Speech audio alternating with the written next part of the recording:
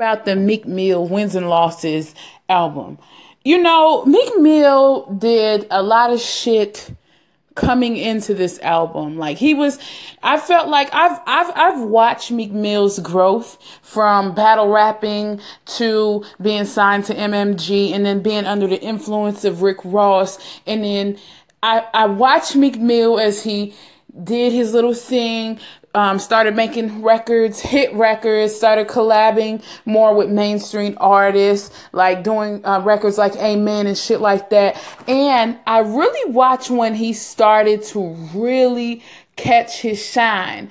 I followed his relationship with a major celebrity artist. I followed that, and then even after the breakup and after that.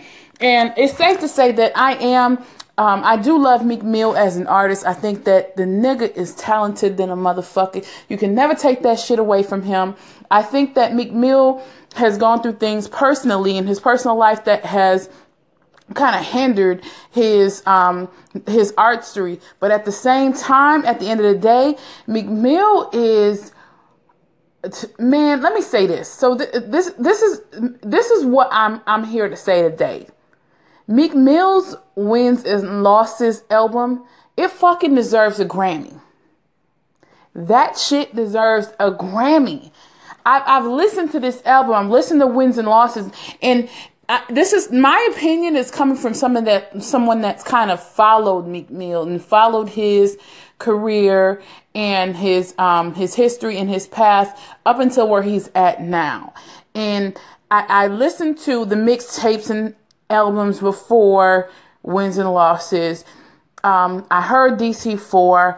I wasn't really, just so you guys know that this is not coming from a biased place, I wasn't really impressed with DC4. You know what I mean? Dreams Are Worth More Than Money.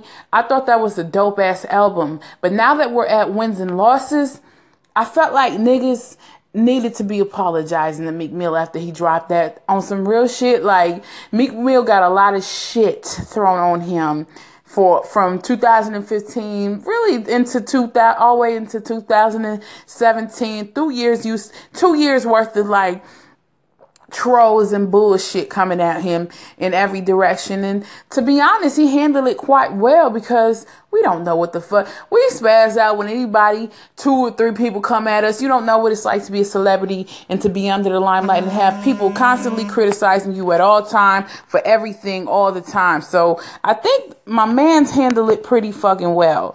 But going back to my point is, Meek Mill's Wins and Losses, that shit deserves a fucking Grammy.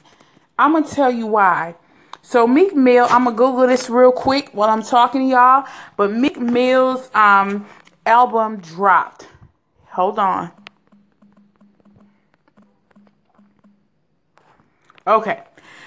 So the album dropped on July 21st, 2017. I bought this album the week that it dropped.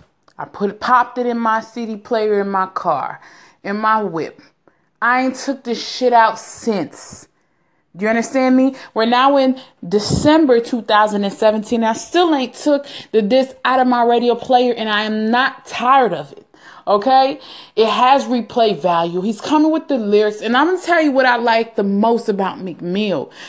You know, I like his hustle. I like his come up. I like his story. I respect it. I appreciate it. I like the fact that he came from the fucking ghetto, the slums, that he came from nothing, that he had no money, that he had the dirty ass braids. And even though that's something that people fucking always come to him about, like whenever they want to roast him or beef with him, they always mention the dirty braids and shit like that. I like the fact that he came from the dirty braids and he came from nothing and he didn't have no money, and he was raised in a family that's used to, you know, getting whatever type of assistance, and then he overcame that, because niggas in his hood probably even think that he was about that, but he overcame that. But listen to Wins and Losses on some real shit. Like, when I hear it, it touches me. Like, it touches my soul, because, you know, me being a girl